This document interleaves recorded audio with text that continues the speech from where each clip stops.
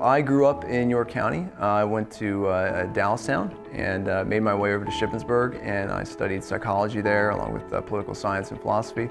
Then I decided that I wanted to go to law school. It was just something that I had done a bunch of internships, as I was making my way up, and really enjoyed the legal atmosphere, and so I decided to pursue it. So I grew up in Southern York County, went to Susquehannock High School, and then after high school went to Johns Hopkins University in Baltimore, where I studied economics.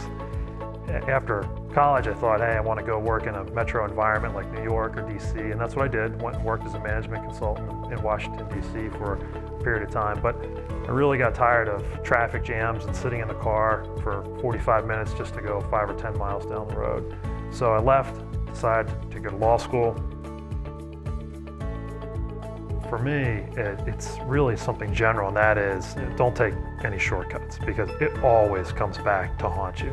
Neil's really spot on with that, and from an employment perspective, it's the same thing. The number one piece of advice we give any employer, particularly if you're having an employee issue, is to document what's going on. It sounds simple, but in practice it's very difficult, because many times, we have a lot of smaller businesses where you've got one person doing many different things. So, having those uncomfortable conversations and documenting those types of conversations is not a natural thing to do. So it can be difficult. So a lot of the times, and what I enjoy doing in my practice is helping coach our clients through those types of situations.